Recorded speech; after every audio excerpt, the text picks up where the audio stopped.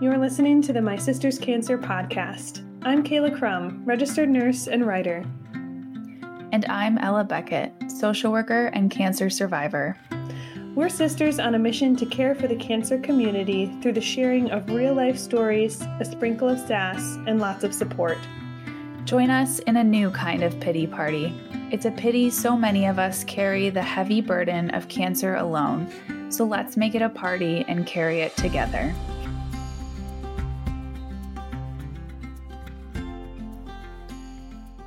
Welcome back to the My Sister's Cancer podcast. I'm one of your hosts, Kayla Crum, here as always with my sister, Ella Beckett. Today, we are going to be talking about mortality, especially as it relates to being young and being diagnosed with cancer.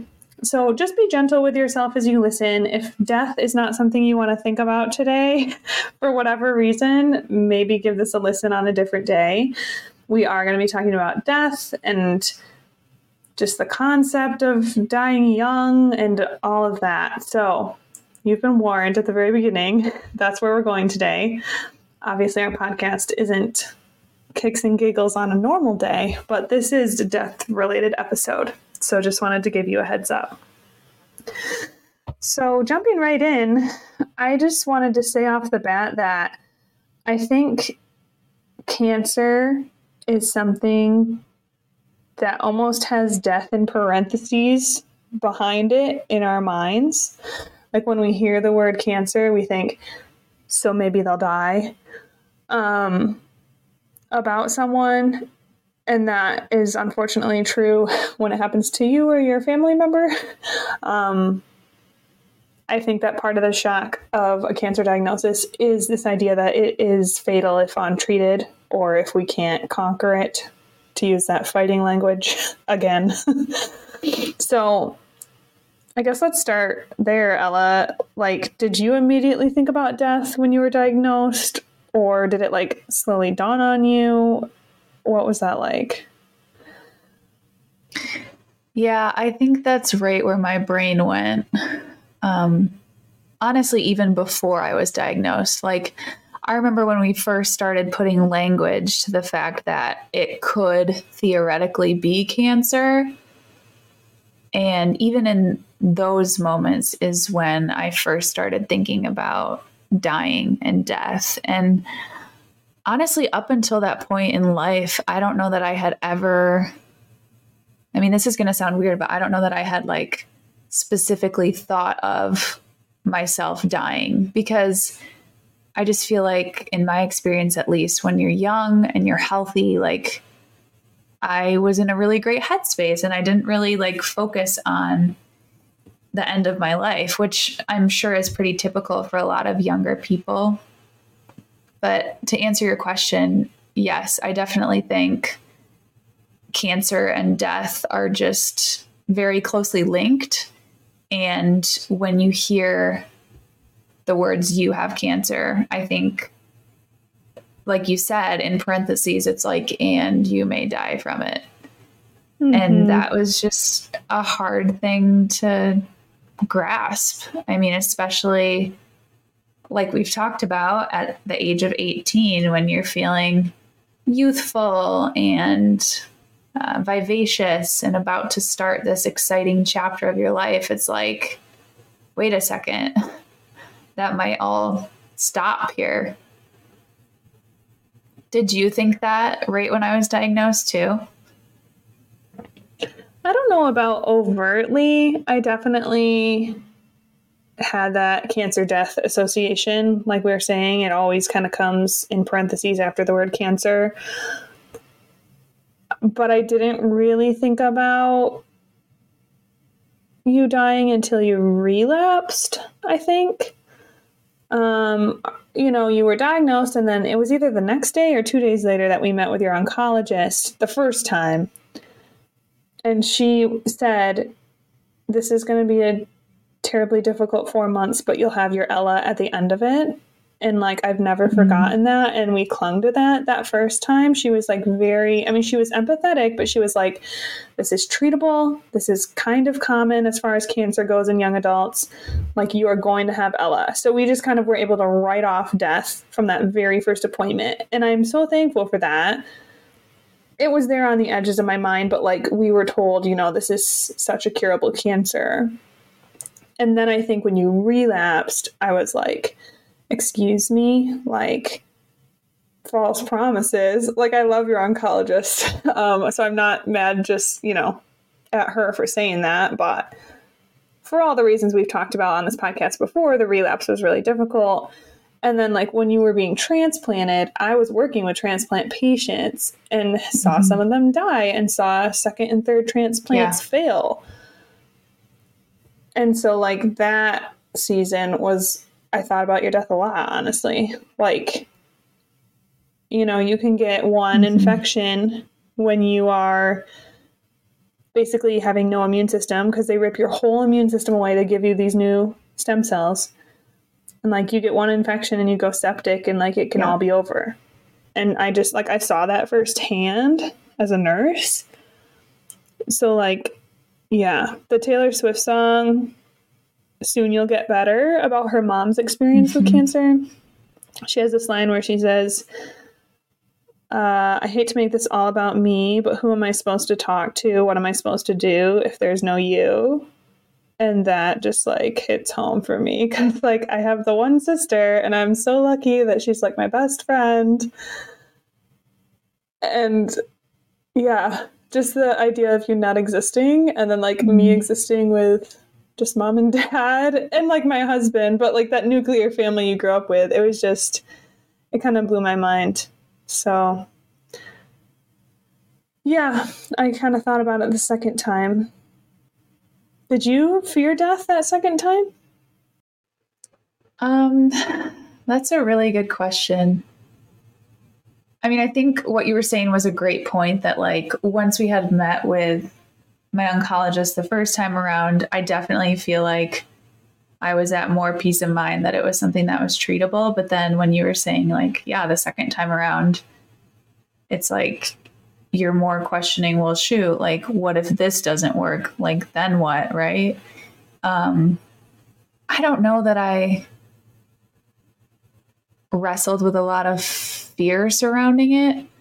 Honestly, like I've said before, I was really close with the Lord in those moments, especially like throughout the whole transplant process. And I was just very like strangely at peace with whatever was happening to me, that I almost felt like, I mean, this is going to sound crazy too, but I was almost like, okay, whatever happens, like, it's going to be okay. Obviously, like, I didn't want to die, but I think I was coming to terms with that possibility. Wow. Yeah, that's interesting, because I haven't thought about this until you just said that, but it's different for the people who are thinking about losing someone versus like the person who's thinking about leaving. Yeah. Do you know what I mean? Like, I'm sure it's a different experience. Something we haven't really touched on yet in this episode is suicide and suicidal ideation.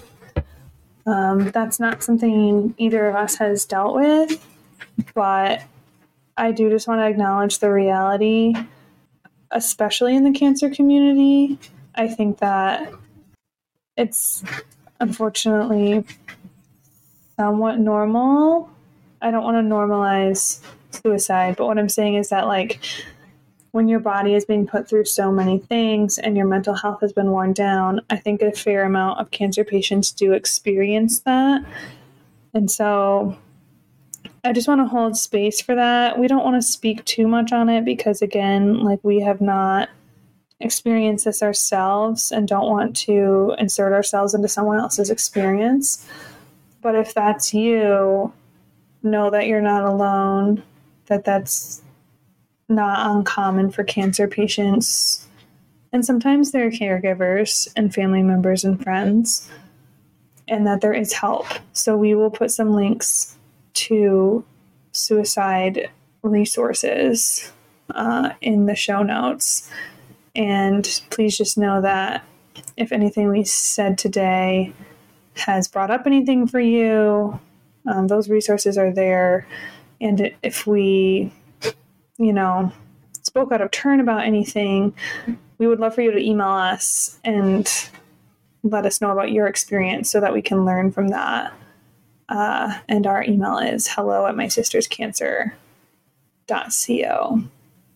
So just want to come into this conversation with complete humility and acknowledge that.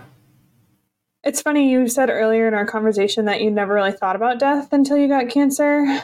I was that morbid kid who was like up at night in the 4th grade asking mom and dad like about heaven and like, were we sure that it was worth it, or like, should we just be done existing when we die? And like all of these deep theological questions. That was more heaven and afterlife focused than death, but I mean, they're tied together. So I definitely did kind of spend time as a child thinking about death, and I don't know, that probably says a lot about my personality in some good and bad ways. But I don't know. I think that being raised in the faith, the Christian faith, like Jesus was your ticket to heaven. And so it was almost like you were taught to like not fear death because it's not really death.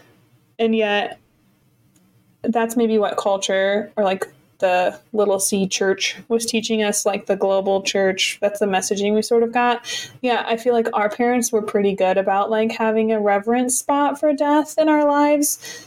We were like taken to an absurdly large number of funerals as children.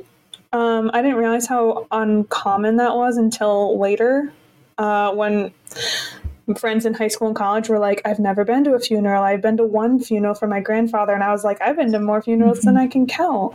Part of that is we have a large local family. My grandpa in particular was one of 10 children. And my mom was good about taking us to every one of those funerals. He was the youngest or second to youngest of 10. And so most of them died before him. And mom took us to all those funerals. Our mom also just has a really soft spot for elderly people and has often focused her social work career on the elderly, and at church has looked out for and befriended the elderly. And so like we just had a lot of relationships with elderly people. And so even though we were fortunate to have all 4 of our biological grandparents until teenage years, a lot of special people in our lives had passed away. And we'd gone to funerals by the time we were teenagers. So all of that to say, like, I feel like we had a decent exposure to death. Like, we weren't living in a world where we pretended it didn't happen or where it was something we didn't talk about. So I am thankful for that, like, acclimation or, like, healthy exposure, I think. Now, none of that would have made it okay. Like, I can't even imagine what it would have been like if you had died. And I am conscious of that when we're making this podcast, because I know that not everyone's siblings are survivors. And so, like, I never want to picture or, like, imagine out loud what that would be like and then, like, offend anyone or, like, step on their experience. So I'm not trying to make light of it by saying like, oh, well, I'm glad we were exposed to death and it was fine. That's not what I mean. I'm just sort of like thinking out loud about like how we even culturally think about death. And, you know, all those funerals we went to, I think only one of them was for a child. I don't even know if you were old enough to go to that one. Maybe you did. I was a child. One of our schoolmates, not in either of our classes, but a child in our school died from cancer at a young age. So I vaguely remember that funeral. And like that is, I can't even fathom being that family. That was probably my first realization that like young people died. because like you were saying, you just don't really take that in. All those other funerals were for old people where it was sad, but it was like they lived their long life, right? So, which brings us to our next point about the AYA community, adolescent, young adult, right? Yeah, I think what you were just saying really speaks to the fact that we all just assume that we'll get to grow old and that we have many decades ahead of us. Like even some of the language that we all just use or the way that we plan 5 years in advance. It's just like we assume that all of this time is just a given. And I think coming to terms with the fact that that's not all for sure and that our lives can just end randomly even when we're young, I think just is a really difficult thing to sit with.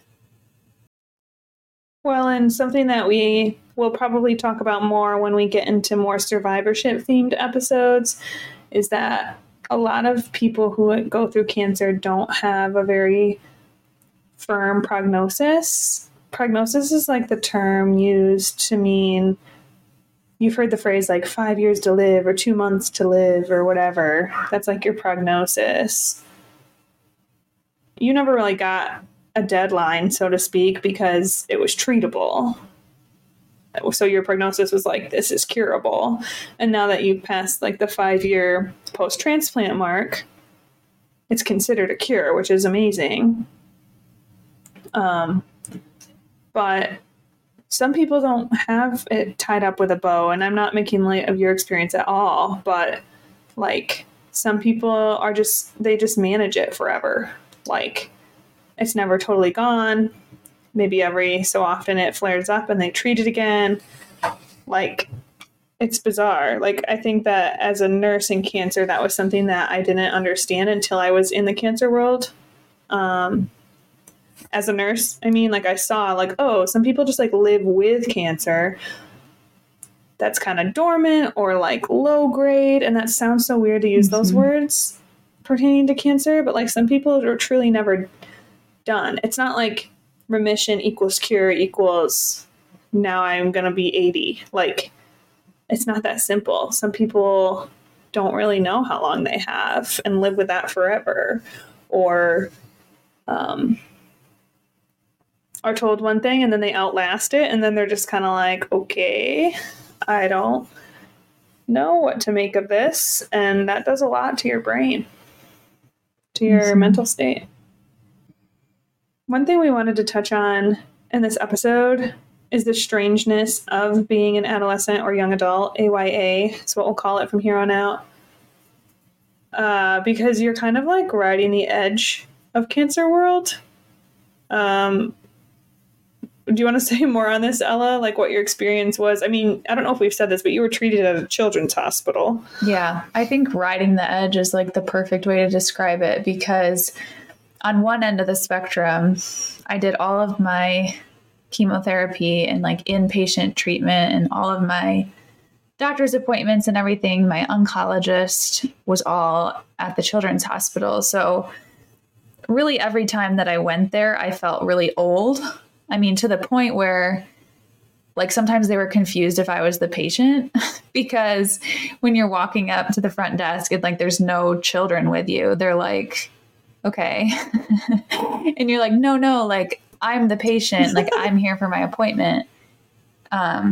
Because I appear to be an adult, like they were confused. And I mean, that's not to say that they don't have other young adult patients. I think it's just less common. So like I'd be sitting in the treatment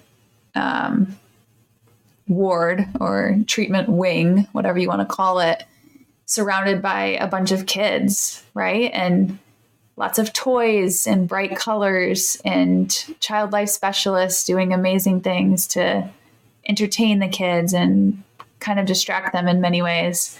And I just felt very old and at times out of place. Not necessarily like, that's not to say that they didn't put forth an effort to make it a great experience for me too, and the age that I was. But there were just times where I definitely felt old. But then on the other end of that spectrum, I did my radiation in adult world, as we'll call it. And I felt like a child because everyone that I saw that was like getting ready to go for their radiation treatments were like significantly older than me, like 50 plus. And again, this is a sweeping generalization. I'm sure there were many other young adults also receiving radiation, but I just have this really distinct memory of like you would put your things in a locker, you would change into your little hospital gown, and then you'd like wait in this little lobby waiting area, and the nurse would like come get you and then bring you into radiation. And as I was like coming out of my little changing room, I remember there was this older gentleman, probably in his 70s or so, and he just like looked at me and he looked so like sad, and he just looked at me with like so much pity, and he was like, ugh, like you're just way too young for all of this. And like that really hit me because I was like, yeah, like I know, but I also was like, I don't think anyone should have to go through any of this, like regardless of what age you are. But like that was just a really standout moment to me. Yeah. And like it's strange because you're like, there's a whole room full of kids across the street, dude, like younger than me. And yet to him, you were so young in that setting.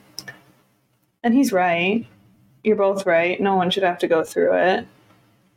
But yeah, I think it's strange to be in that AYA category, grappling with death. I think a lot of times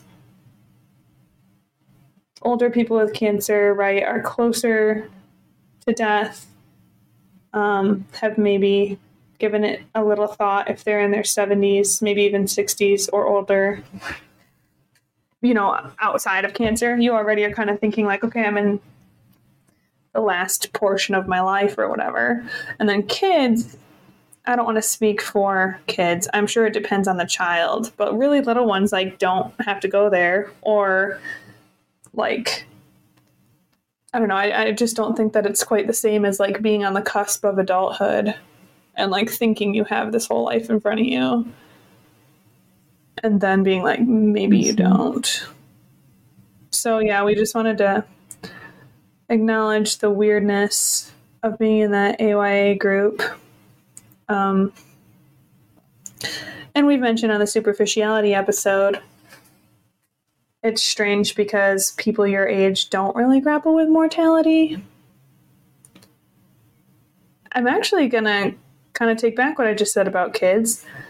Kids will often ask questions like, where do people go when they die? Or like, oh, so like if this happened to you, would you die? Like they just aren't afraid to go there, especially if they're like age 3 to 6. And then older people also, I find, are often more willing to talk about death. And so like being in that AYA category, it's like none of your friends are just like casually talking about death usually, or like grappling with mortality or philosophically musing about death. Or if they are, you can tell it's in thought exercise. It's not like they've actually had to think about doing it themselves. So like in college, I remember like there will be these great philosophical or theological debates like late at night or whatever. It's kind of like this like cool intellectual thing to do, is like to just think through the universe or whatever. But like when you've actually had to face death, or your loved one has had to face death, you're like, this isn't like a thought exercise, you know? Like this is reality. Yeah, I totally agree with that. And I think I've mentioned this too on a previous episode, but one thing that I found extremely helpful was to join an AYA support group, and to get to know other people my age who had grappled with their mortality and had endured cancer treatment and could relate with me on a myriad of levels that other people could not.